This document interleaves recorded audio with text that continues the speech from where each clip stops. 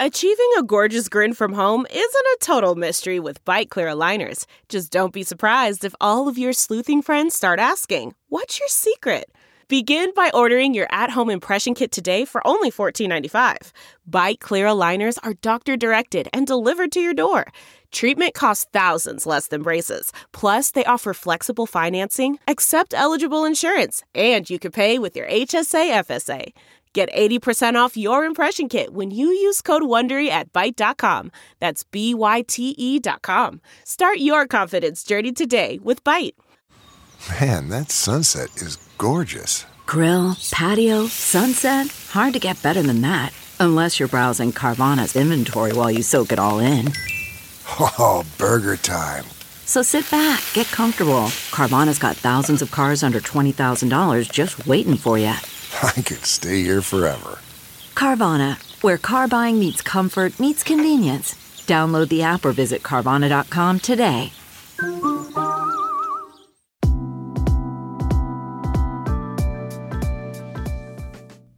Welcome to Balanced Black Girl, a podcast dedicated to mental, physical, and emotional health from the Black woman's perspective. Tune in to hear from Black woman health and wellness experts giving the approachable advice you need to help you feel your best. I'm your host, Lestrandra Alfred. Let's dive in. Welcome to Balanced Black Girl. Thank you so much for tuning into the show today. If we have not met, my name is Les, and I appreciate you being here.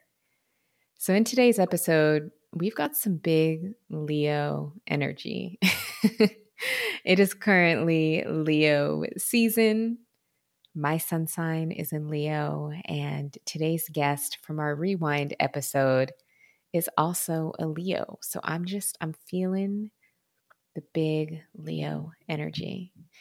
And today's Rewind episode features an interview with coach, speaker, writer, and one of my favorite people, Shirin Eskandani of Wholehearted Coaching.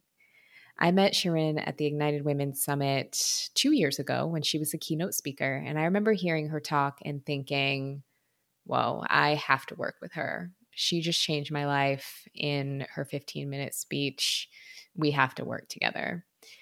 And during that time in my life, I was really going through it. That was my last year in Seattle. I was in a very different place personally and professionally.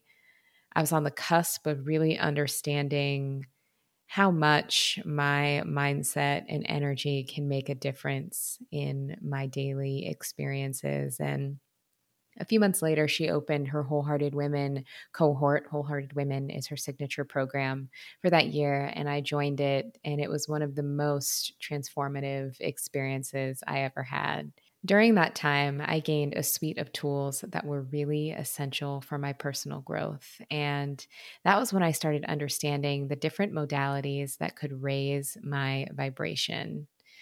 We touch on so many of those modalities in this conversation, but y'all, at that time, I was just not doing a lot of the things that I do now. I was not meditating in a way that felt meaningful. I was doing things like journaling, but it was very much going through the motions and still not fully expressing my being. And working with her, I learned so much that really helped me grow. And that has really been the foundation of so much of the growth that I've experienced since then. And we touch on a lot of the modalities that I learned from her in this conversation. So if you're looking for more tactical ways to get your mind, spirit, and energy right, keep listening. So this interview originally aired at the end of 2019, but is still packed with so many relevant gems that can really help you do meaningful mindset work in a way that feels loving and supportive. So if you're ready to release feelings of perfectionism, if you're looking for those internal self-care practices to really help you elevate, we've got you in this conversation. Particularly two of the things that Shirin introduced me to that have made such a big difference in my life. One was the concept of manifestation. I had heard of it before, but didn't fully understand it or how I could use it to take steps towards the life I wanted to live. Up until that point, I had heard of it, but honestly, I'd really only ever seen white people talk about it. And I had a really hard time connecting with the idea of manifestation because it didn't feel like it was for me. And Shirin really guides us through that process beautifully. We touch on it in this episode. We worked on it a lot when we worked together. And from learning manifestation techniques from her, I was able to manifest really incredible circumstances in my life. Even during the course of our 6 months working together, my life looked entirely different at the end of that 6 months than it did at the beginning. My surroundings were different. My finances was different. It was just a night and day difference. And her teaching really resonated with me. One of the other modalities that I really love, it's a big part of my personal self-care practice, is tapping, also known as the emotional freedom technique, which is a form of tapping. It's a really incredible practice for creating calm, managing your energy. Anyone can do it, and I learned of the practice through Shirin. So those are just some of the modalities that we touch on that can be so helpful for helping you raise your energy, raise your vibration, and just really get your mind in alignment with where it is you'd like to be. So again, there's really no toxic positivity here. It's a real conversation that makes the mindset aspects of your personal journey doable and impactful. So I hope you enjoy this rewind episode with Shirin. I highly encourage you to have a pen, piece of paper, notes app. You're going to want to write some things down. And I hope that you enjoy this conversation.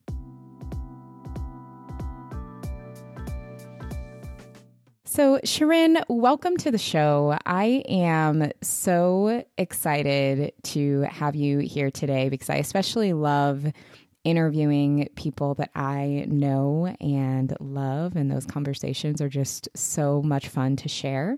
So let's go ahead and dive in. First of all, I just want to say how excited I am to be having this conversation with you, to be on this platform. I can't tell you how much I love you and your work. So I'm just so excited for this conversation right now. Thank you. I mean, it's going to be a good one. So I'm so excited to have you. So let's dive in. For our listeners who don't know you, can you tell us a little bit more about what you do? Yeah, so I am a coach. I'm a life coach, and I work with women and I help women create a sense of self-trust again. And from there, I think everything is possible. I think one of the things that so many of us struggle with as we kind of navigate life is that I call this our compass, our inner compass, gets kind of off. And instead of like the North Star of our inner compass being like us, our intuition, our self-trust, our highest self, it becomes fear. It becomes the voice of our family, society. It becomes everyone else except us. And so what I help to do is to just make that compass. I make it like back to you, back to what you really want to be, so you can just navigate your life the way that you want to do it, which I think that that's exactly what so many of us want to be doing anyway. Absolutely. And I think that's what so many of us need. I think it can be so easy as women and really anyone. We listen to everyone else's voices except for our own. Yeah, it's like, it's so funny how when you look at some of the biggest decisions in your life, how many of them, like you've spent time in that indecisive place of asking like everyone and their mother, right? Making all these pro and con lists when you already knew like at like 2 seconds in what the best thing was for you. Yep. Right. But like we talk ourselves out of it. We're like, well, it can't be that. And that's what I want for all of us, all women, to be able to do again, which I think it's our innate skill. It's our innate ability, is to like trust that voice and go with it, no matter how scary or how uncomfortable the thing it is asking us to do is.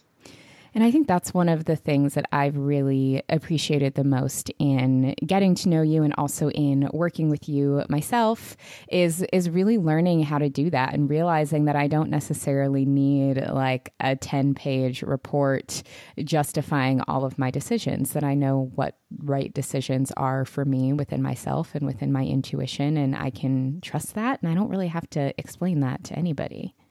Oh my gosh, that is literally the greatest thing anyone who has ever worked with me could possibly say. Like, those are the things that make me so happy, because it's like, I don't want to be the coach where people are just dependent on me forever. Like, I want to give you the skills so you can just do your thing, live your life to the fullest. Like, it literally gives me goosebumps, because that is exactly what I envision for each and every woman who works with me, and just each and every woman to have, whether you work with me or not. I really want that. I desire that for all of us. Oh, yes, it is. It's so empowering, and it's such a good feeling to have. So I would love for our listeners to learn a little bit more about your story, Shirin, where you're from, how you came to be who you are. Have you always been this woman that we see in front of us who is so in alignment and able to follow her compass and guide others to do so? How did you get here? Oh my gosh, no. I was like hot mess express. I mean, I'm always the hot mess express. But like, I was definitely having the hot mess express on like full speed ahead. So my family immigrated to Canada from Iran when I was 5 years old, and we moved to a predominantly white neighborhood. And I think, like a lot of us first generation kids, or kids who grew up in a culture environment where we couldn't see ourselves, you start to compensate for that, right? Whether that is through perfectionism, overachieving, your sense of humor, or people pleasing, whatever that is, it's a sense of like, I am not enough, or I don't belong here. So how can I make myself feel more at ease and more, just acknowledged and seen? And so for me, all of those things that I mentioned kind of became my MO. And my first love in life was music. I come from a super musical family, and I just felt the most free and alive when I was performing and on stage. And I have a very good voice. And so I was like, I'm just going to pursue my passion. And so I went to undergrad. I got a music degree, a bachelor's of music. And I was, like a big fish in a little pond. And I just was like, I'm amazing. This is great. I was humble about it all. But like, I never had stopped to think whether I was good. I never, ever thought about that with singing. Everything else in my life I did, but not with singing. And then I moved to New York to do my master's. I live in New York now, so I moved here. And everything changed. And I looked around me, and everyone was special. Everyone was incredible. Everyone was just as driven as I was. And it was like a slap in the face. And all of those parts of me that I'd never really addressed, right? I'd never addressed those insecurities. I'd never addressed those perfectionist tendencies. They just took over, right? Because that was the only way I knew how to survive. So I started to just get into what I call the mindless hustle, which is just constantly doing and proving and achieving and striving and comparing.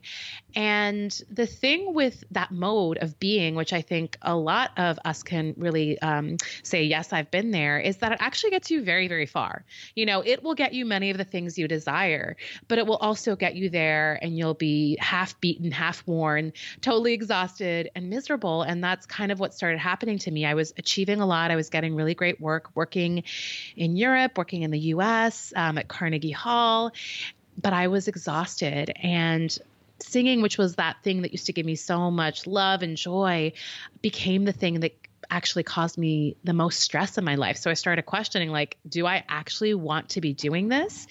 And it was like at that moment where I was the most miserable and exhausted that I got the call that I'd been literally waiting for since I was a little girl.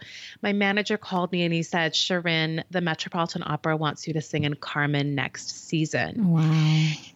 And like, this was my literal childhood dream come true. Like, there could have been nothing could have changed, right? You know how so many times we get that thing we want, but we're like, oh, maybe if I got a little bit more money, or maybe if he was just like a little bit taller, it would be perfect. Like, there was nothing about this that could have been more perfect. And I'll never forget the day I got my contract. I opened up the envelope and I looked at my name with the Metropolitan Opera there, and it was a moment I dreamed of. I thought I was going to be filled with so much happiness and joy and excitement. And I thought that this would finally prove to me that I was good enough.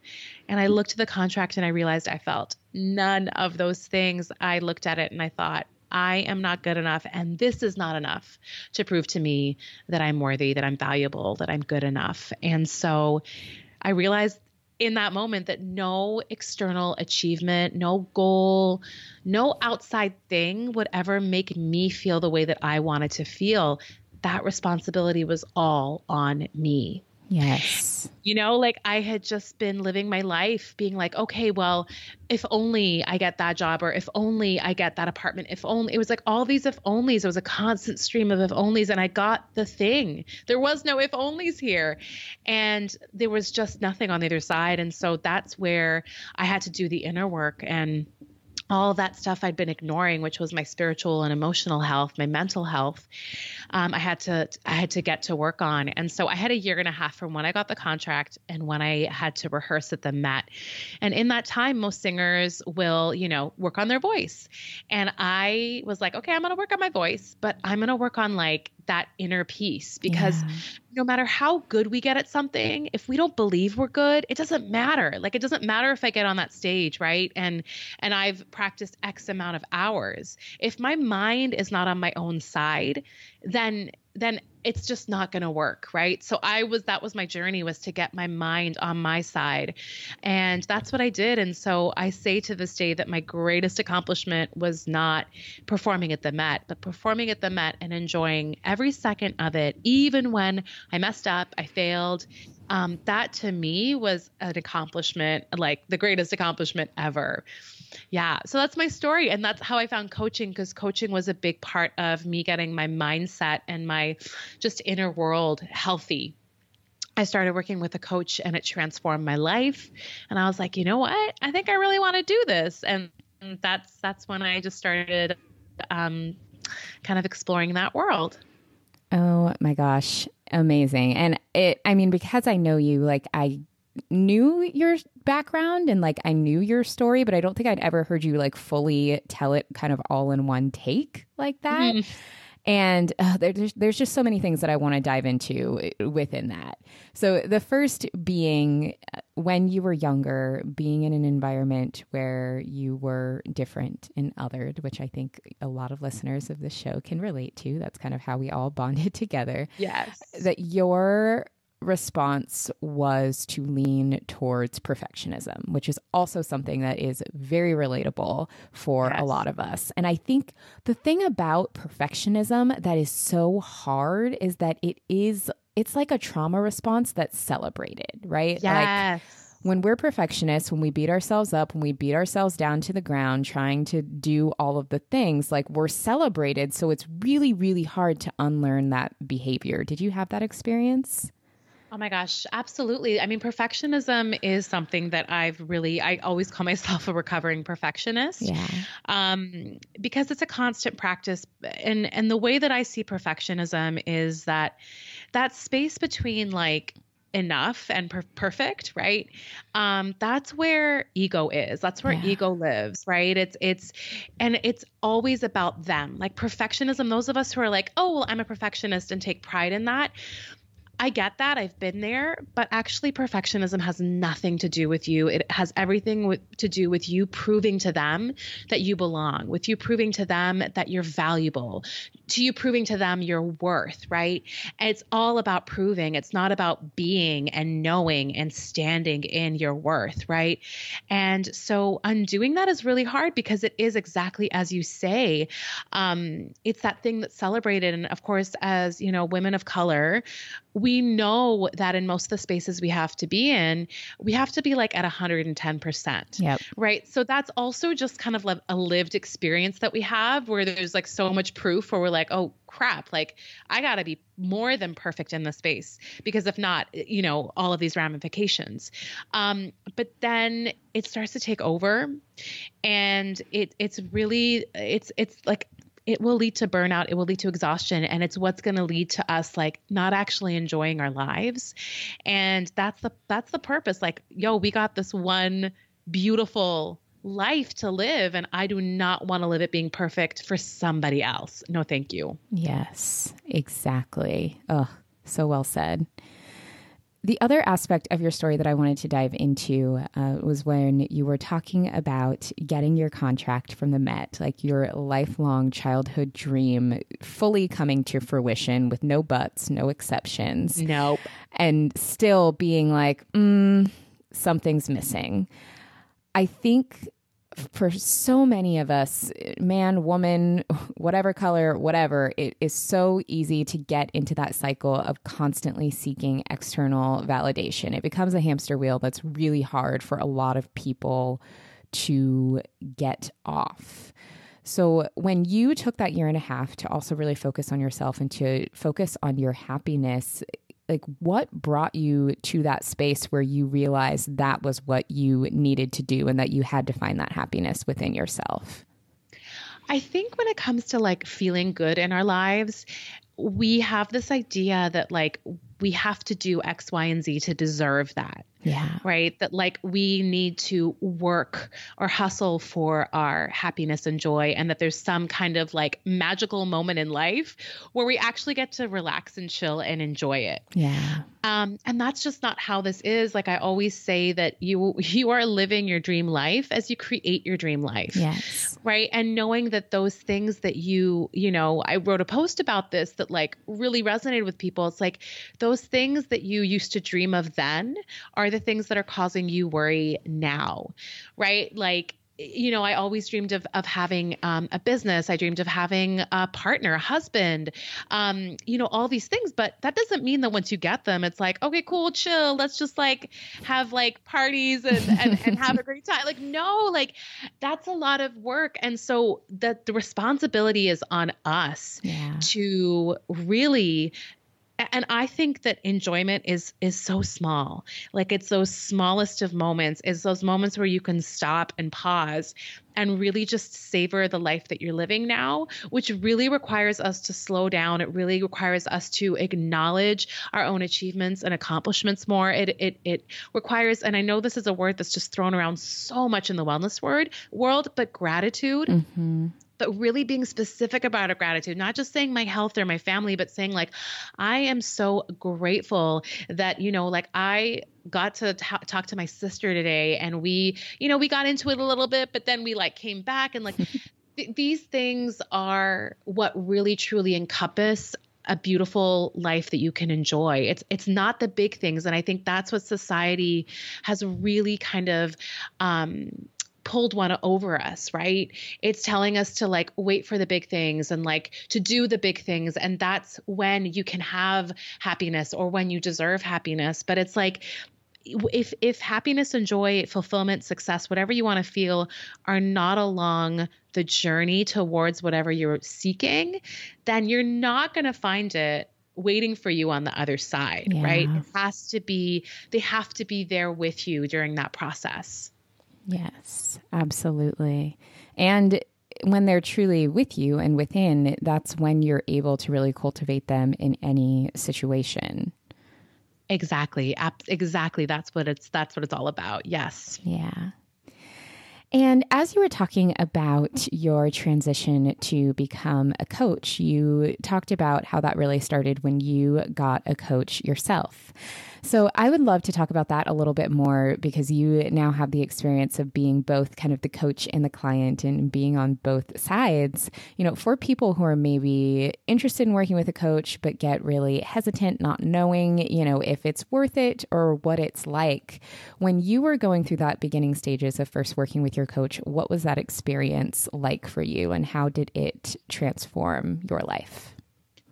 So first of all, I'm going to put it out there that I was the one who was like, what is this coaching bullshit? Like what now? And like, what is like a life coach? Like, what is this? Like the Shirin from 4 years ago to the Shirin now, it's like a complete 180. But when I kind of had my, you know, aha moment, my come to Jesus moment, I feel like those moments like kind of break us open and we're just receptive to so many things. Yeah. And that can be a good or bad thing, right? Because you can be you're in that really tender, vulnerable place. And so I feel like sometimes people take advantage of you, but I was very lucky that I kind of fell into the pathway of some pretty amazing people. And so, yeah, like I was at this moment where I was like, you know what? I've done therapy. I love therapy so, so much. But I'm going to try everything and anything. And so I found my coach actually through a podcast. She was speaking to this woman that I listened to, and she was just saying all these things that like I was like just nodding my head the entire time during the conversation. I was like, this woman gets me. She's been through what I'm through, and here she is on the other side. So like I want to know what that is. What did she do? And so I remember having I had no idea what coaching was, like how it was different from therapy, what it meant. I didn't know, but I just went with my gut. And I remember the phone call with her, and she gave me the price of coaching, and I was like, what? Like that? What? Huh? And I really was like, but she was one of those coaches who was like, you know, and then if anyone chooses to work with coaches, there's many different types of, you know, people out there, many different types of selling methodologies, but hers was very much like, okay, like we talked on a Tuesday, she's like, I'm going to keep this offer open until Friday. And if, you know, it's not for you, then that's it. Like you know, that's enough time for you to figure it out. And I was like, what? Oh my God. And I'm such an indecisive human being that I was like, this is ridiculous. I can't do this.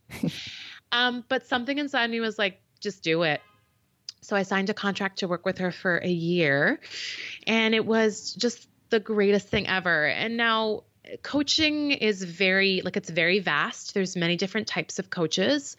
The type of coaching that I was drawn to and that I practice is called transformational coaching. And the best way of describing it that I like is that, you know, imagine there's 3 versions of you in a room, and there's the version of you now here on one side, and across the room is the version of you that you desire to be, whether that person has things or feels a certain way or is a certain way, that's the woman that you envision being. And in the middle of the room is the you that always gets in the way of you getting there, right? And so from my coaching perspective, it's like, okay, if we do not address what's happening there in the middle, then whatever's on the other side is either not going to be attainable, or if you get there, it's not going to be sustainable, right? So there is a little bit of overlap with therapy because that person in the middle is there because of trauma, because of past experience. But where it's different from therapy is we don't stay in the past. Like we don't stay there for a long, long time. We acknowledge it, we address it, but we honor it, and we say, okay, knowing that these things happen to you, how can we create tools and systems and rituals for you to thrive and get to that other side, really honoring these things about you that are just always going to be part of you. And so that's what I really, really love about the type of coaching that I do, is that it's not about like results. Because honestly, for me, a result truly isn't like getting a thing. Like I think a lot of people come to me and they're like, all right, like we're going to work for 6 months, and by the end of it, like I really hope to quit my job, have this and have that. And sometimes that happens. Sometimes it takes longer, or sometimes it never happens. But after that 6 months, they will be so sure in who they are. They will able to make their own decisions. They will be able to trust themselves.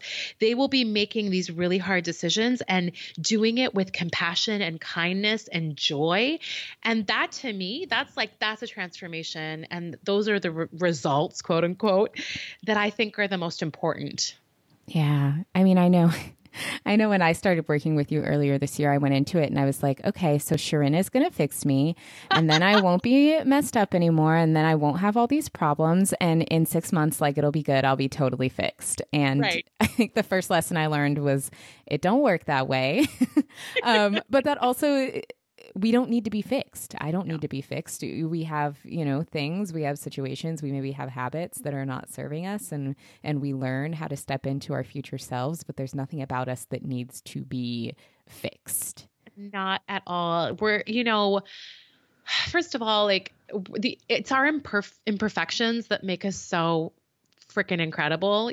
That's the first thing. But for me, we don't need to be fixed. We need to learn how to embrace our wholeness, which includes those parts of us that we don't really like, right? Like I don't love my perfectionist side, but I know that that part of me is going to be with me for this journey called life. Yeah. It doesn't have to be in the driver's seat. It's going to be in the back seat. And I know now how to be with it and how to kind of, I don't want to say manage because that's not the right word, but just be present with it. And I have tools now to be in those situations where my perfectionism really, really wants to take over.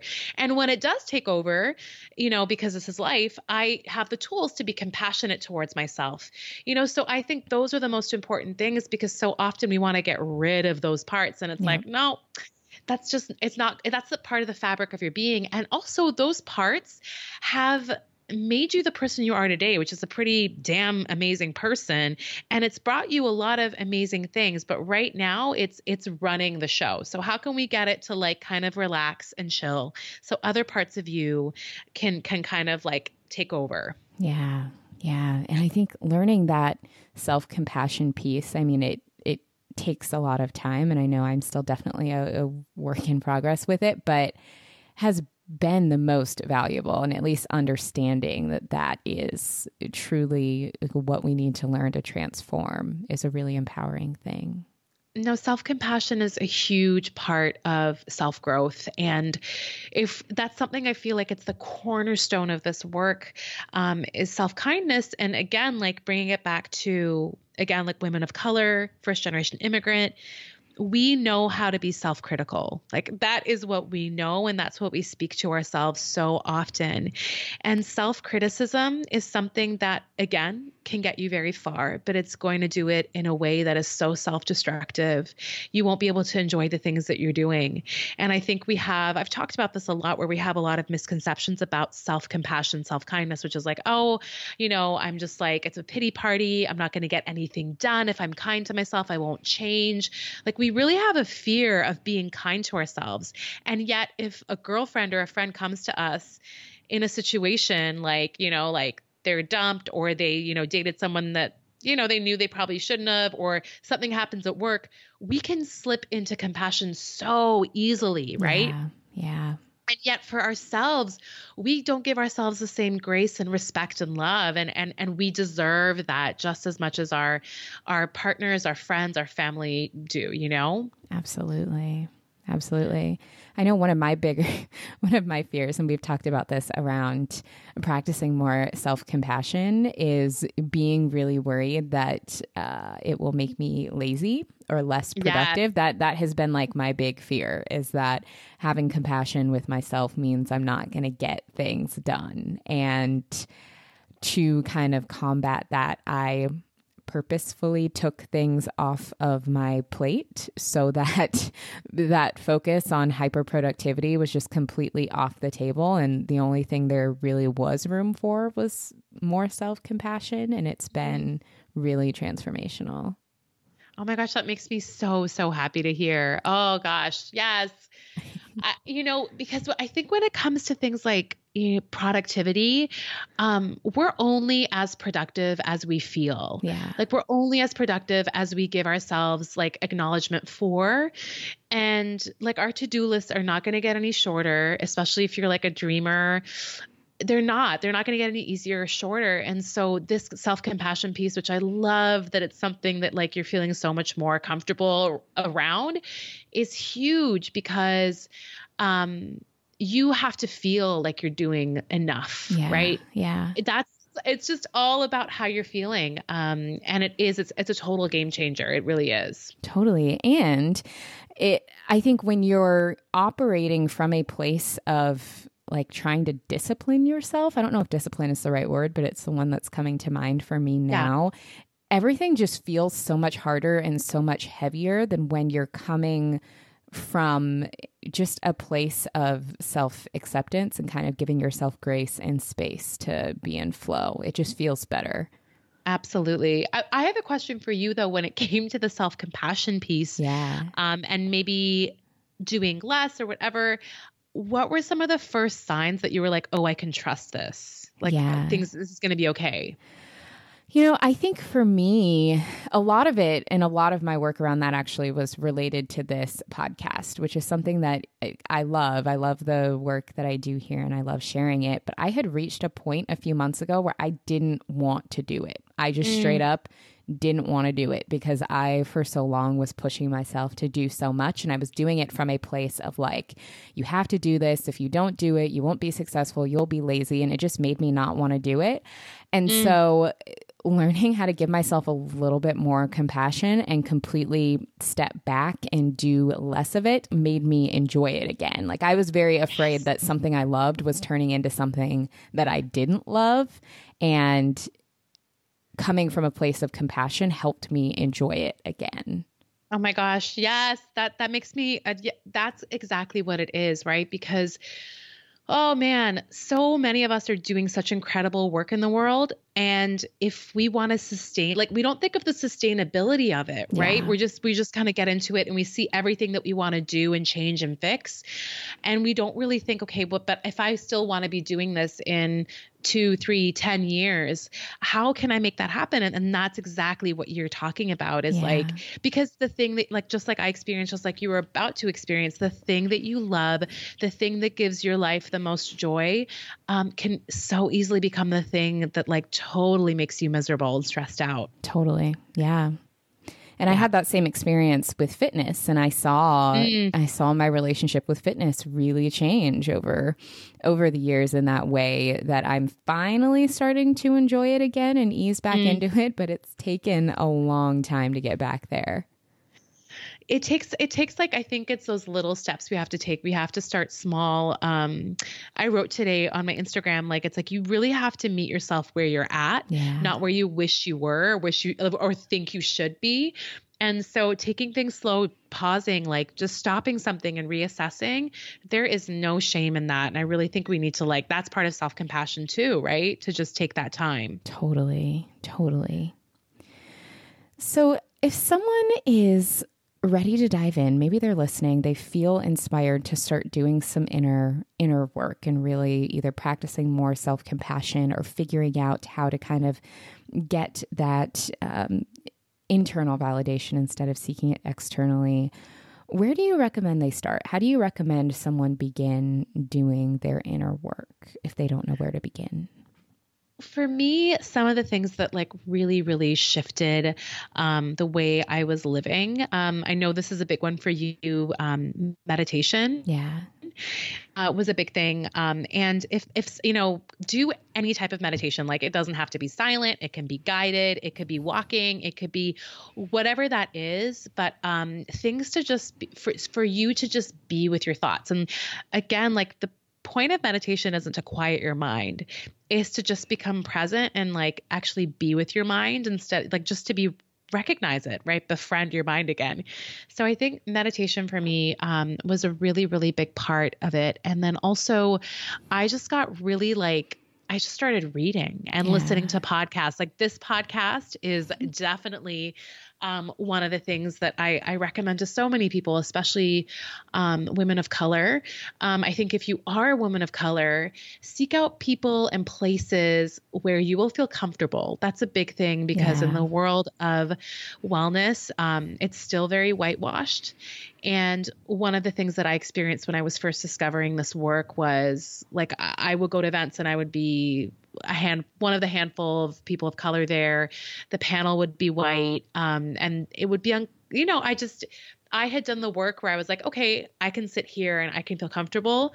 But that's not for everyone. Right. So I would say seek out those spaces where you feel comfortable and, and I think that there's no one way of doing it.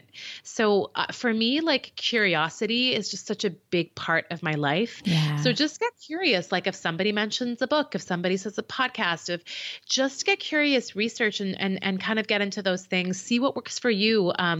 For me, like I know one of the first things we do in the group program is like a morning routine, which I think is really great, something to center you before you start your day. But like, again, a morning routine can be 5 minutes. It can be an hour. It can be 2 hours. Like there is no one way of doing this. And for one person, and also like day by day. So again, so there's so many things I could say here, but the meditation piece, and also like I don't love yoga, but I know yoga does that like body mind connection, which is great.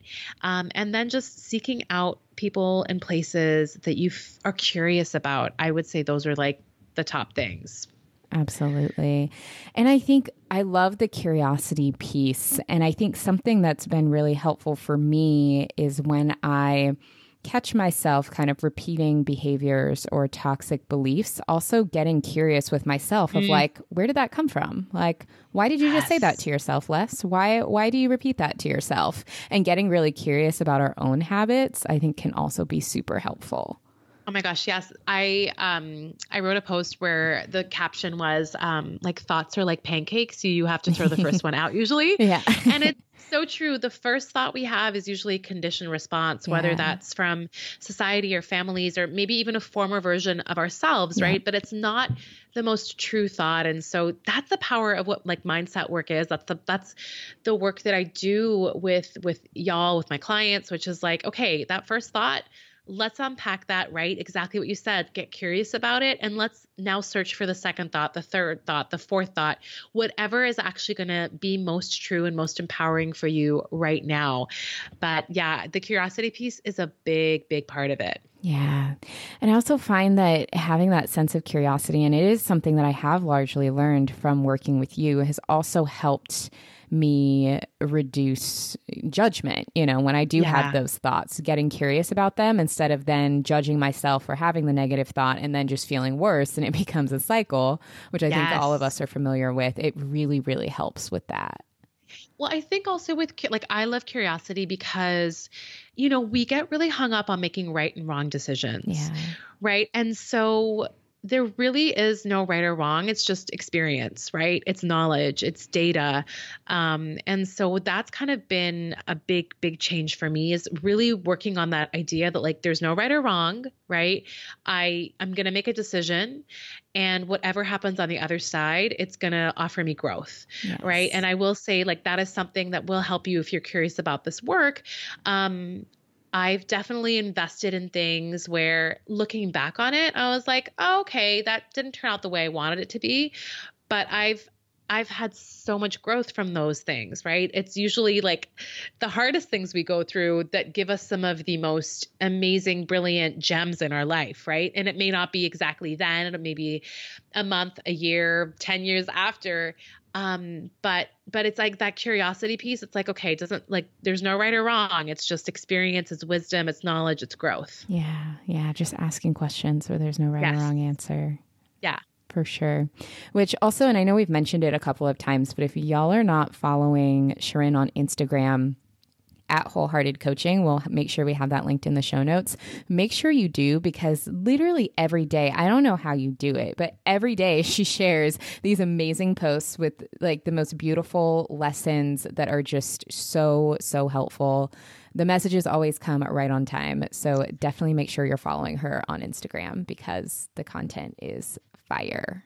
Oh, thanks, Les. That means so much to me. I have to admit, usually what I write about is what I need to hear the most or what I'm going through myself. And I think that that's just like, we're all on this journey of self-growth. There is no like end. And we're all works in progress and a masterpiece all at the same time. Oh my gosh, totally. And I think one of the biggest takeaways I think I've learned from working with you is not necessarily that we get to a space where we are just like holier than thou and we know all things, but it's having tools to know how to navigate those situations and not have it like totally throw us off. Yes, that's exactly it. And it's like having the tools to know how you want to navigate it. Yeah. Right. Just, it's all about like centering the work in you. Yeah. Yeah. Exactly.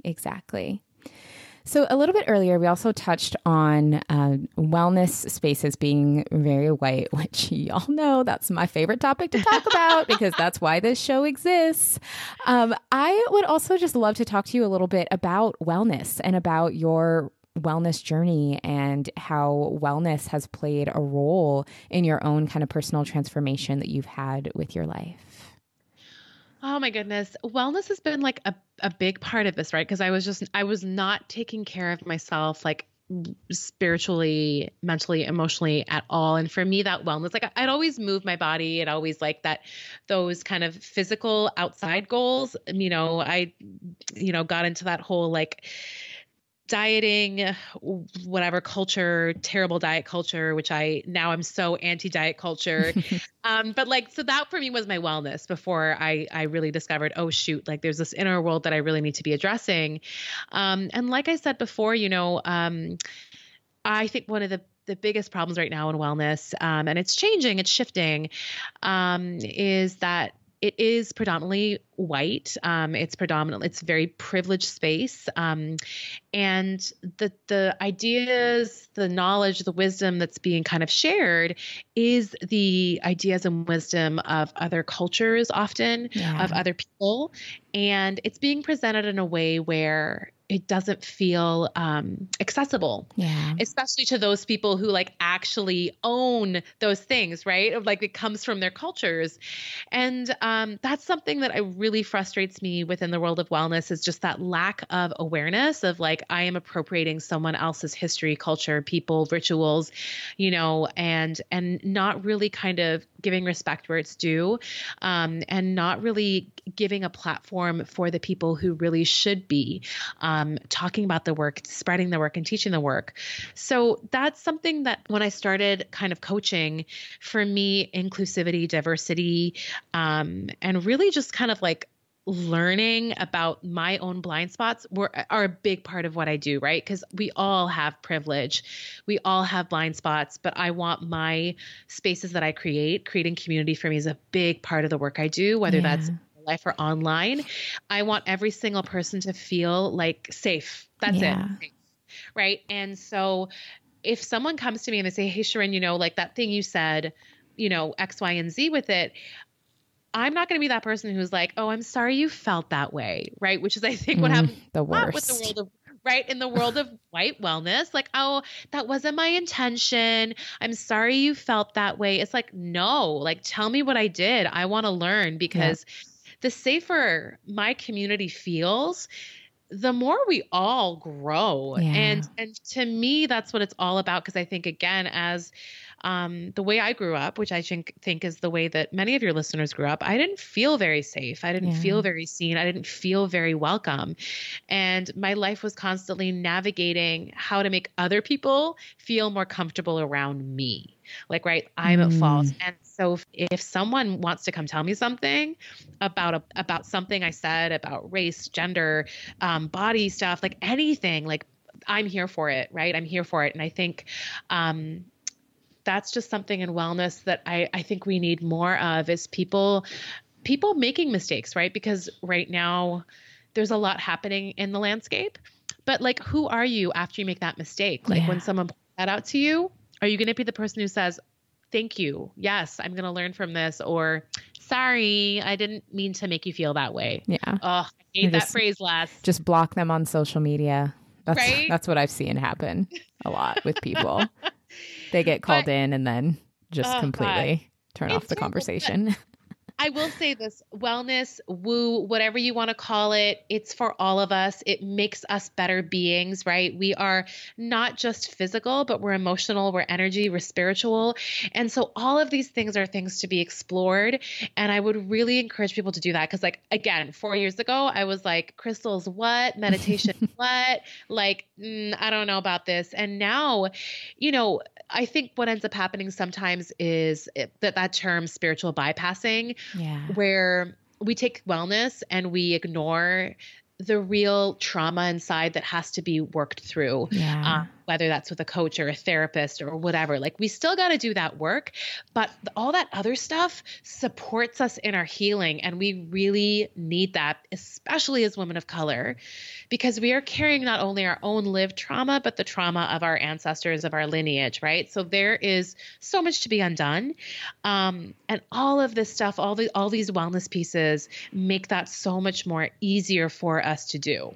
Yes. And I'm so glad that you said that about wellness being a source of healing, because I also think that in this space, and this comes from someone who used to work in fitness for several years, sometimes it can also take a turn where wellness is like what we need to be saved from. And Right. I've had a really interesting personal experience where I think back to like my early to mid 20s when I was at the height of being in wellness and being fit and being it and working out all the time and having people admire my like dedication. Right. But I was actually super miserable and like hated my life. And I was super fit because I hated everything else about life. So like I just worked out all the time because I was unhappy. And I think about that time and I think about, again, kind of like what we were saying about the perfectionism, where it's a form of trauma that can be celebrated, where it's like people think, oh, you're so dedicated. Oh, you're so good. And now looking back on it, I'm like, oh my gosh, I was miserable. And now I work out way less because there's other parts about my day that I actually enjoy and I don't like hate my life, but that's not as celebrated. But when you come to wellness as a place of healing, not necessarily just another thing that you're using as an escape, it's so different and it feels so much better.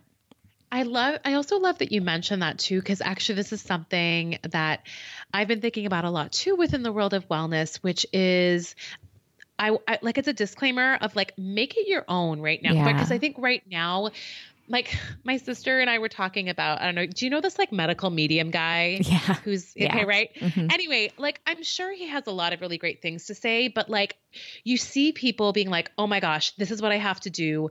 I have to have celery juice. I have to detox. I have to cleanse, or, you know, whether it's like, I have to get all these crystals, I have to do this thing. And it actually, when wellness starts to stress you out, that ain't wellness anymore. Let it go. You know? Yep. Exactly. And so then you're like, then make it for you, right? Like these are tools for you to construct, use in any way that you want, that fit your life, that fit where you're at. And so I don't think there's one way of doing it. If anyone is telling you like, you got to do it this way, or it's like, you're not going to be fixed, you're not going to be whole, and they're not being flexible with you, or they're not acknowledging, you know, privilege, they're not acknowledging systemic oppression, they're not acknowledging just a lot of other things as well, then that's just not for you. Like wellness should not stress us out like that. Exactly. I could not agree more, because I have definitely had that very experience. Right? Yes. Especially when you start out and you're like, oh, this feels better. And then you're like, well, what if I added this? And then I do that. And then you're like deep in and it's totally stressed out. Yes. Yes. Oh my gosh. So kind of on the opposite end of being stressed out, you know, or when you are stressed out, Shirin, what do you do to take care of yourself? How do you like to recenter? For me, breathing. Breathing is a big one. Like I think we forget to do that, just to like pause. Like even at my desk sometimes when I have so much to do, like, and I'm like, whoa, wait a second, pause, breathe. And like, I'll feel my shoulders are scrunched up, and it's just giving yourself those small little moments. They help so much. But I really do infuse my week, like, especially if I know I have a launch coming up. So I know it's going to get a little hectic. So for me, it's about, okay, like, I'm going to work X amount of hours, but then I'm going to go do this, or I'm going to go for a walk, or my husband and I have a really playful like relationship together. And so I'm very lucky that when my partner comes home, it's like playtime, you know? And so that stuff for me really helps ground me, but I'm very intentional with infusing that along the way, because I've been to that point where I got to burn out. And, you know, when that happens, it's like you burn out, then you got to take 2 weeks off and you're a total like vegetable watching Netflix, and then that doesn't feel good either. Right. And so it's really that, like what we're talking about, that sustainability piece, like how, if these are the things I want to do in my life, right, which involve, you know, this kind of output or this amount of like work, how can I make that easier on myself? Or, you know, where can I cut corners? Or do I really need to be doing like 10 posts a week? Or, you know, like really just questioning why, how, and really for me, like, how can I make this easier has been such a huge like mantra for me this year. That is such a good mantra, and I'll make sure we have that kind of either called out in the show notes, because I think that that's such a good gauge that we can use for ourselves to help us stay centered. It can be so easy for us to make things harder than they need to be, and especially for us as women of color, like society makes things hard enough for us. We don't need to go add that on top of it for ourselves. No. Yeah. Not at all. Yes. Yeah. So, Shirin, you also have your program, Wholehearted Woman, as we've said. I took part in this latest round of Wholehearted Women. It's actually funny because I kind of like you, coaching of this kind was not on my radar before this. I'd had coaches before, but it was always very business oriented, results, Instagram coach, Pinterest coach, podcast, whatever, like, me, productivity obsession. So the idea of ever doing any sort of coaching just for myself, for my spirit, for me as a person, I didn't even know that it existed. And then at Ignited Women last year, or this past year in February, when I heard your keynote, I was like, oh my God, I have to work with her program, whatever it is. I didn't even know what it was. I was like, whenever it opens, like, I'm doing it, basically, is what sold it for me. Cause as soon as I heard you speak, I knew that working with you was exactly what I had needed in that moment. But I'm really curious, to you, what does it mean to live wholeheartedly? For me, living a wholehearted life is a life, it's literally that your heart is just open. Yeah. It's open to everything, which means the good, the ugly, the whatever. But we have this idea that if we close our hearts, we're going to save ourselves from pain. We're going to save ourselves from disappointment. And that's just not it. When we do that, we still get disappointed and hurt, but we've blocked ourselves off from some of the most incredible experiences, feelings, people in our lives, right? And so living wholeheartedly means that you have the tools, you have the knowledge to take care of yourself when that shit comes, right? When those challenges come. But it also means that when that beauty and that gloriousness is there, you are there, you are present, you are living in that moment, not thinking about, the next thing that's going to happen when the shoe's going to drop. It's like, no. I'm here. I am grateful and I deserve this. That to me is a wholehearted life. Oh, I love that. I love it. It is. And it's so true. And I feel like that is definitely what I have gained from our time together, for sure. So if we have listeners who are interested in Wholehearted Woman, or who are interested in keeping in touch with you, where can they learn more information? How can they do that? Yeah. So again, Instagram, Wholehearted Coaching is a great way to be in touch with me, but also joining my email list, which you can do if you visit my Instagram or go to wholehearted-coaching.com, and you can join there. Wholehearted Woman is going to we're going to start in January 2020, which I'm super excited about, because I feel like just, start the new year. Cause I think exactly like you said, I think so many women come to me and they're like, okay, teach me how to be more productive. Teach me how to do more stuff in my life. And they do those things, but they actually start enjoying life more. Yes. So I think it tricks them. They're they don't know if they're being more productive or whether just life is great. They're just I don't care, because life is good. So January 2020, we start, and registration is going to open at the end of November. I don't know when this is going to air, but whenever it does, I think you'll have time to join. And again, I'm someone who loves to interact with my community. So whether that is dropping me a line in my DMs or emailing me, I am there to talk. I love it. So we will have all of that information linked in the show notes. We'll have Shirin's email list and Instagram so that you can learn more about Wholehearted Women. This will be going live at the end of November, so there will be plenty of time for folks to register.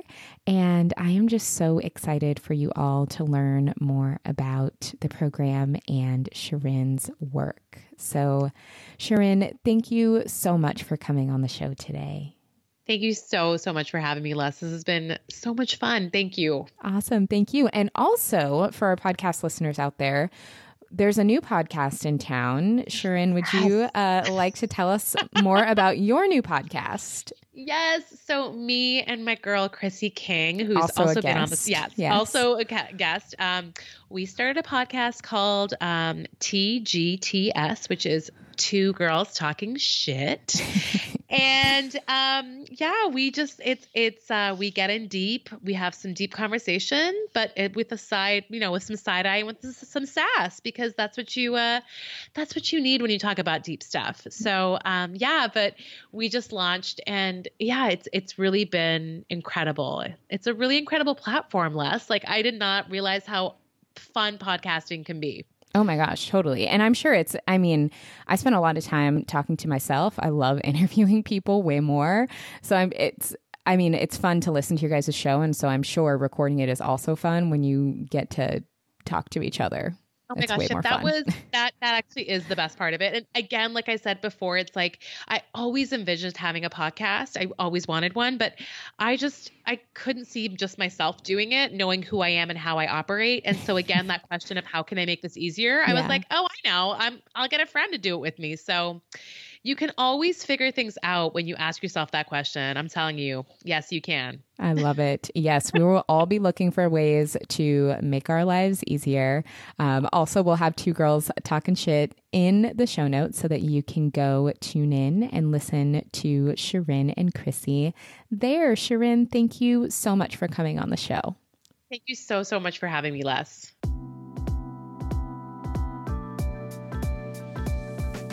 Doesn't that conversation just make you want to be nicer to yourself? Doesn't it just give you a sense of self-compassion?